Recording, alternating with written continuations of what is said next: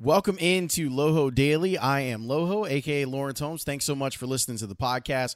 On Saturdays, we do previews of Bears games, and we try to go as in-depth as we can and try to make this as fun of a listening experience for you on the podcast as we absolutely can. Bears are matched up against the Atlanta Falcons this weekend. On paper, it looks like advantage Bears. I haven't even taken a look at what the numbers say as far as the betting lines go. But on paper, you see a 2-0 team, even going on the road, and going on the road doesn't mean what it used to mean in the time of COVID. But a 2-0 team going on the road versus an 0-2 team. And a team that has had a couple of baffling disasters already in the Atlanta Falcons. Here are some of my concerns. My concerns are that the Bears offense, while I think making progress, and it's a weird thing to say about an offense that doesn't score a lot, but I think their offense is making real progress because of some of the willingness that they have to be more diverse. And it takes a little bit of time to figure some of this stuff out. But when your run game is averaging over 4 yards a carry, I think that is definitely worth noting. And this is a defense that they're going up against with the Falcons that's going to allow for there to be some more movement, to be some more really big plays that the Bears can make in their run game. It's going to be a story until it's a story the other way. And I like that it's a story right now that's very positive for the Bears. It shows some growth in their head coach. It shows that maybe they did make some of the right decisions on their coaching staff. Now, it's too early to make that conclusion, but it is worth continuing to watch to see if the trend of them being able to run the ball and being willing to run the ball is sustainable. And right now, they've been very successful at it. Anthony Herron joins me every Monday on the show at 1 o'clock, and we talk about different facets of the game. And I love talking with Anthony because he's sharp. He gets it. He pays attention. He's covering that team closely. He also has his own experience both in the NFL and at Iowa to draw back on. He's been intrigued by what the Bears have done with their run game. So have I. So we talked a little bit about that. And here's what he thinks is the significant reason that you're seeing the Bears have success when they're trying to run the ball. Well, he's had it at his disposal. He just hadn't necessarily used it as frequently as one might think he should, certainly as I have thought he should, looking at last season specifically. But I think it's more the attitude of the coach than the players, because getting Mitch under center more frequently this season, that enhances the schematically how you can operate with the run game. It adds some rhythm to the passing attack as well, but it almost forces a downhill charge from the backs in a way that being offset from a shotgun quarterback does not. And a big issue I had while David Montgomery's talents were apparent last season was just the path that he would tend to take as a ball carrier and not having a more immediate vertical charge as he was receiving the ball. So you got a QB under center and that running back in a neutral, what we call a neutral position directly behind him. Now that running back's path takes him immediately towards the line of scrimmage, as opposed to having to step laterally, step sideways, and then after gathering his base, try to get some momentum generated vertically. That not only has suited David Montgomery well, even though, again, he was a zone scheme back and had a lot of gun offset stuff in his spread looks that he was running at Iowa State. Here's a pro. Being back there in that neutral position and getting more immediately towards the line of scrimmage, that certainly seems to suit David Montgomery better in what I've seen in just over a season as a Bears back. The O-line, I don't necessarily think the mentality of the O-line is very different. I mean, Juan Castillo as the de facto run game coordinator, Matt Nagy being willing to call runs that suit that. Like, we didn't see as much of J.P. Holtz playing fullback in this particular matchup as we did in week one, but we saw some of that. It was more in the second half of this past game than it was in the first game, but I didn't necessarily have a big issue with the O-line. My issue last year was Matt Nagy calling run plays and the path the running backs were taking. So I think the O-line is really kind of doing what they had the capabilities to do last year. I believe there are other sort of periphery elements that are allowing the O-line to perform better. when I look at the Falcons defense, I don't see a lot of run stoppers on it. Honestly, when I'm looking at the Falcons defense, there isn't a lot. And it's weird because Dan Quinn is a defensive coach. He comes from the Seattle school. It's supposed to be Legion of Boom gone south, down in the dirty. And they haven't really been able to do that. They've got some players to worry about. Don't get me wrong. There are a couple players on that defense that I like a lot. Grady Jarrett is a problem in the middle of their defensive line. And Dante Fowler is still really, really good. But overall, I don't trust their linebacking core to make plays enough. And I think that the Bears have a chance to be able to run against them. And they can keep doing what they were doing until they figure out what happens in their pass game. I actually think it's not a terrible idea overall for the Bears to try to run the ball and try to keep the ball out of Matt Ryan's hands. Because I don't know if they're going to be able to handle playing in a shootout format with them.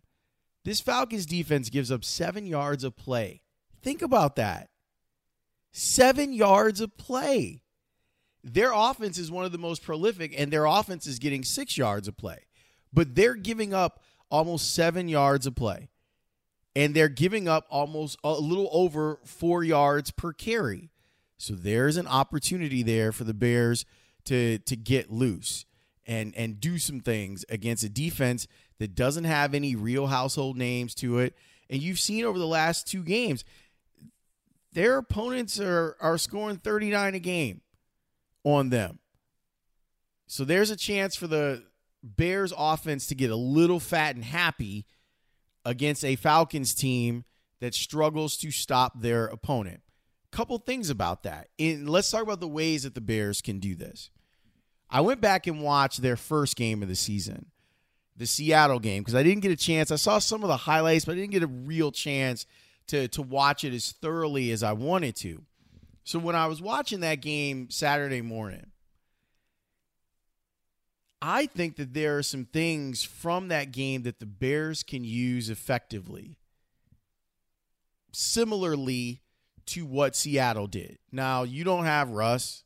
I don't know if there's a let Mitch cook movement that's going on out there, but I do think that in looking at what Seattle did, there were a couple option runs that I think Mitch could get a chunk play on.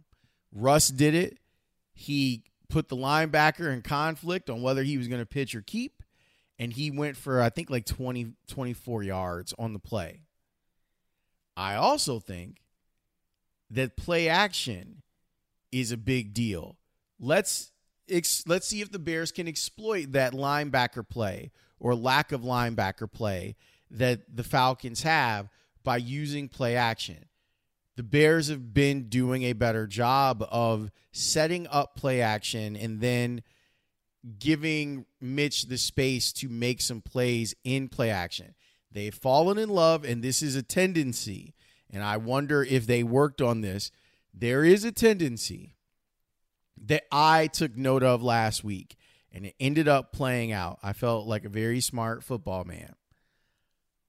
The Bears were using play action and then running like these 12 to 15-yard hooks in the middle of the field, and Mitch was getting them. And I was just wondering, it was just a matter of time before some coaches like, okay, I've seen that twice now. The next time that we see this look or this formation off of play action, let's have our DBs drive downhill. That happened, and the Giants ended up with an interception on that play. It's clear that that's where Mitch, and I think, I mean, I'm not trying to knock Mitch. I think it's where most quarterbacks feel the most comfortable. Play action, let's freeze a linebacker. Well, where's the open space? Well, the open space is in the middle of the field. Let's try to make a play in the middle of the field. And it came back to haunt them. But let's talk about play action, and let's talk about it a little bit more in depth. Matt Nagy was talking, I think it was Dan Wiederer who was asking the questions here about play action and why he thinks it's been effective for the Bears and how he hopes it continues to be effective for Mitch and the Bears. Probably the biggest thing is just staying on time, is, snapping that head and eyes around and then locating, the post safety or the two safeties and understanding where that's where it all starts. And he's been doing a really good job. I think when you look at tape, you notice when we decide to do a play action, he's able to get a better sell than probably in training camp and even week one, which is important. But now it's okay. You snap the head and eyes around, you locate that safety, you feel the flat defender, and you make the throw based off of what the concept is. But Coach DiFilippo does a really, really good job fundamental wise of working on those guys each day in practice. And I think that you're starting to see from all the quarterbacks that you're feeling that, whether it's play action, movement, screens, drop back, all the timing and footwork is so essential to be spot on in this offense. What about for selling the actual fake? Yeah, I would say that was something that in training camp we were very aware of. After going through week one in the game, I thought that our ball fakes were just okay, probably a C. Whereas I felt like last week it was probably a B+. I thought it got better because we worked on it. Hopefully this week we can get it. Whenever we decide to play pass, it can be an A or A+. Yeah, that's the goal, is making sure that you complete those fakes. Sell it. Like, it's important. Sell that stuff. But I think that there's something there. I wouldn't be surprised if the Bears were able to get a huge play, maybe even a touchdown, off of a crossing route on play action. Like Anthony Miller kind of streaking across and then being able to turn the ball upfield and making a play on them. When I look at Atlanta, I feel like their strength is on their offense, and they have a lot of weapons on offense. Don't let the fact that they've gotten beat and they've given up a lot of points and they completely gave away the game against Dallas last week. Don't let that trick you into thinking that this Atlanta team doesn't have a ton of firepower, because they do. Everywhere I look on their team, on the offense, they have a really good quarterback in Matt Ryan. They have excellent receivers on the outside in Julio Jones and Calvin Ridley. Now they've got Hayden Hurst, the tight end, to be a part of it. And they added Todd Gurley, who's not the same player that he was when he was with the Rams, but they like to use play action too, and they like to use Gurley to set up play action. I think he's still good enough to cause you problems. The guy that scares me, though, for this particular game is Russell Gage, their slot guy. I love the two guys that they have on the outside. They'll move guys around. But as their third receiver, in watching the first two games, that's a matchup, him versus Buster Screen. That's a matchup that I'm going to be looking at really closely. On the outside, though, you have the Bears DBs, who their corners, Fuller and Johnson. I feel like Johnson got eaten up in the first quarter against Detroit and then settled down nicely. And Kyle Fuller has just been solid.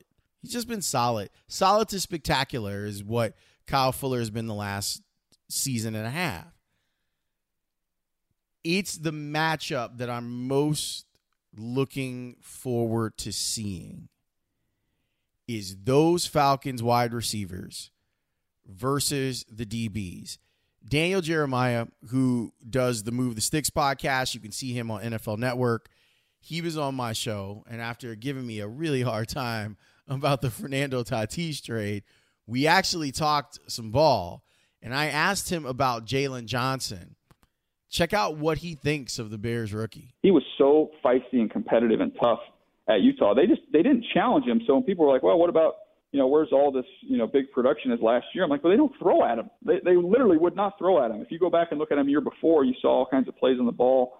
But you've seen it so far with the Bears. I do this, top 8 rookies every week on my YouTube channel. And I had him on week 2 as one of the top performers from what he did in that game. I did not have him on this week, which apparently was not a popular move in the city of Chicago. But he has played really well. And again, I with corners, to me, like talk about the traits that the non-negotiables, like you got to have it. To me, it's competitiveness is that for me. When I look at all the corners that I've loved over the years that have played at a high level, it's different sizes, speeds, length, all that stuff. But the good ones are ultra competitive, and that's him. He's feisty and competitive. He's going to get challenged on Sunday with the Falcons. There's no doubt about it. He is going to get challenged with the way that offense can move up and down the field, which means it's incumbent upon the Bears pass rush to make Matt Ryan uncomfortable. He's not quite a statue. I wouldn't describe him as a statue in the pocket, but he prefers to play in the pocket than outside of the pocket. And if you let him play inside the pocket, then you're in trouble, because that means that the protection is holding up. That's given his explosive, dynamic playmakers an opportunity to get down the field. So the Bears need to be cognizant of that. Robert Quinn was an incredible addition in the offseason. I was glad to see him on the field against the Giants, and you saw the difference that it can make. I was looking at the next-gen stats on pressures, and you look at the pressures that the Bears were able to put up. Quinn, Mack, Hicks, and the top 3 in pressure, and they got a lot of it. They got, I think, 13 pressures in the game against Daniel Jones. That's a lot. And I want to see the same level, if not better, production from the Bears against Matt Ryan, because if you don't, they've got enough talent to make it bad for you. I trust that while we're talking about rookies, we might as well talk about on the other side. Darnell Mooney has impressed so far. And it's not like crazy production. It's not like he jumps off the page from a statistical standpoint. So far, he's only got 74 yards off of 6 catches, but it's also 6 targets. So 6 for 6 on targets and catches for him. He's averaging a little over 12 yards per catch. And he had that big touchdown. That touchdown that he made where he has to fight for the ball. He's got to position himself in the end zone and be strong enough to work through that DB. For a guy who's 5'11 and 175, I remember in the draft, people were like, yeah, this is a top off the defense dude, and he's slight. He's thin. Can he take the physical punishment of playing in the NFL? So far, so good. Small sample, obviously. But he kind of looks the part. He looks like he fits in. JJ Stankovitz explained to me why that's the case. So what's crazy, Lawrence, is in August, we heard from coaches and teammates about Darnell Mooney that, they're telling us back then, this guy does not act like a rookie. Matt Nagy said, or it was either Matt Nagy or Mike Fury, said that the way Darnell Mooney carries himself in meetings is like Allen Robinson, which that is about as high of a compliment as you can pay a young receiver in the NFL. And, I remember talking to Mitch Trubisky about him and him saying he's picking up the offense fast. And through all of this, Lawrence, I'm like, all right, let's see it on game day. Is this just kind of August, kind of blowing a kid up talk, and then when the season rolls around, he's not going to be what people are saying. But so far, he has backed up all that praise from his teammates and his coaches in a way that has been so impressive that Ted Ginn Jr. is not even active anymore on game days. It's really incredible, and it really speaks to the not just the athleticism and the physical traits that Darnell Mooney has, but the way that he prepares. And then you see it in games. I made the comment to my colleague Cam Ellis during the game on Sunday. I was watching it, I'm like, Darnell Mooney does not look like a rookie out there. He looks like a veteran. And that is exactly what we kept hearing from players and coaches in the month of August. That's really good to hear. That's strong stuff. And it's another one of those things that bears watching. It's fun to watch a guy grow into an opportunity. I had a conversation with Matt Forte right after the draft because Mooney went to Tulane, which is Matt's alma mater. And I just said, hey, you know how it is. Like, he's a legend at Tulane, and he played for the Bears. So I was like, hey, did Mooney reach out to you? He's like, oh, yeah. I was one of the first phone calls he made after the draft. So he really likes how mature he thinks that kid is in talking to him about the NFL game. It's hard to get a better endorsement than getting that endorsement from Matt Forte. So let's hope that Darnell Mooney continues to play and act the part. Let's talk about the guy that he was compared to, though, Allen Robinson. I think it's fair for Bears fans and maybe even Allen Robinson to go, are we seeing him not have his best production because he is still thinking about what's going on with his contract status? I think that's a fair question. I don't know if there's a right answer to it, to tell you the truth. It could be a myriad of things like coverages, but in the interception that happened, you almost never see that ball. You almost never see Allen Robinson lose a strength contest to a DB. He's got strong hands. He's got great will. He works hard, all of those things. If he doesn't come back to form, if a contract isn't signed and he doesn't come back to form, is it fair to wonder if the Bears sabotage themselves? And I don't mean like on purpose, just they're not looking at it the same way from a dollars and cents standpoint as everyone else. And perhaps because they want to make sure that they stay frugal, they might be hurting themselves on the field with a guy who I'm sure looked around the NFL last week and was like, hey, I've already been through this before. And you're seeing guys get hurt game after game after game. The 49ers, almost their most important pieces are getting hurt. So it's another thing for us to continue to chew on and discuss. But as far as my experts go, I want to leave you with this, because I don't know if I've ever heard Dan Durkin have more conviction when it comes to talking about an opponent for the Bears. I think that what his analysis is spot on, and I share it. After doing my own tape review, I share it. But listen to what he said are the keys if the Bears are going to win this game against the Falcons. They've already ruled out safety Ricardo Allen. He was having a really poor first couple weeks anyway, so I don't think that's a big loss. But Kendall Sheffield's not going to play, so he's replaced by Isaiah Oliver, who just really struggled last week.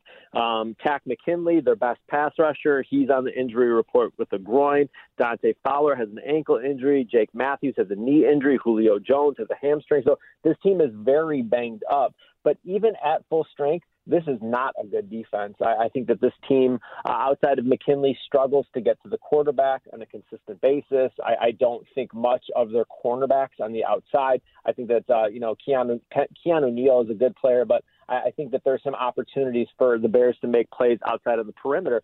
But what I'm interested to see with a team that's 0-2 and has put up some points is, are they just going to come out here and just air it out? Because the Bears have given up some chunk plays in the passing game in both the first and the second week of the season. So with a quarterback like Matt Ryan, with Ridley, are they going to go out here and just start bombing away? I don't see why they wouldn't. They have nothing to lose. This team's 0-2. I think they're better than their record indicates, but I think this weekend the Bears have a chance to pick at what I consider to be a pretty poor secondary, and that will be amplified if McKinley can't go or if he's not at 100%. So should be an interesting amount of points scored this game. I think this could be like a low 30s, high 20s type score, 31-28, 31-27, somewhere around there. So I don't think much of the Falcons' defense. Offensively, I think that they have a ton of firepower. They have not figured out the run game, but at this point, it doesn't really matter.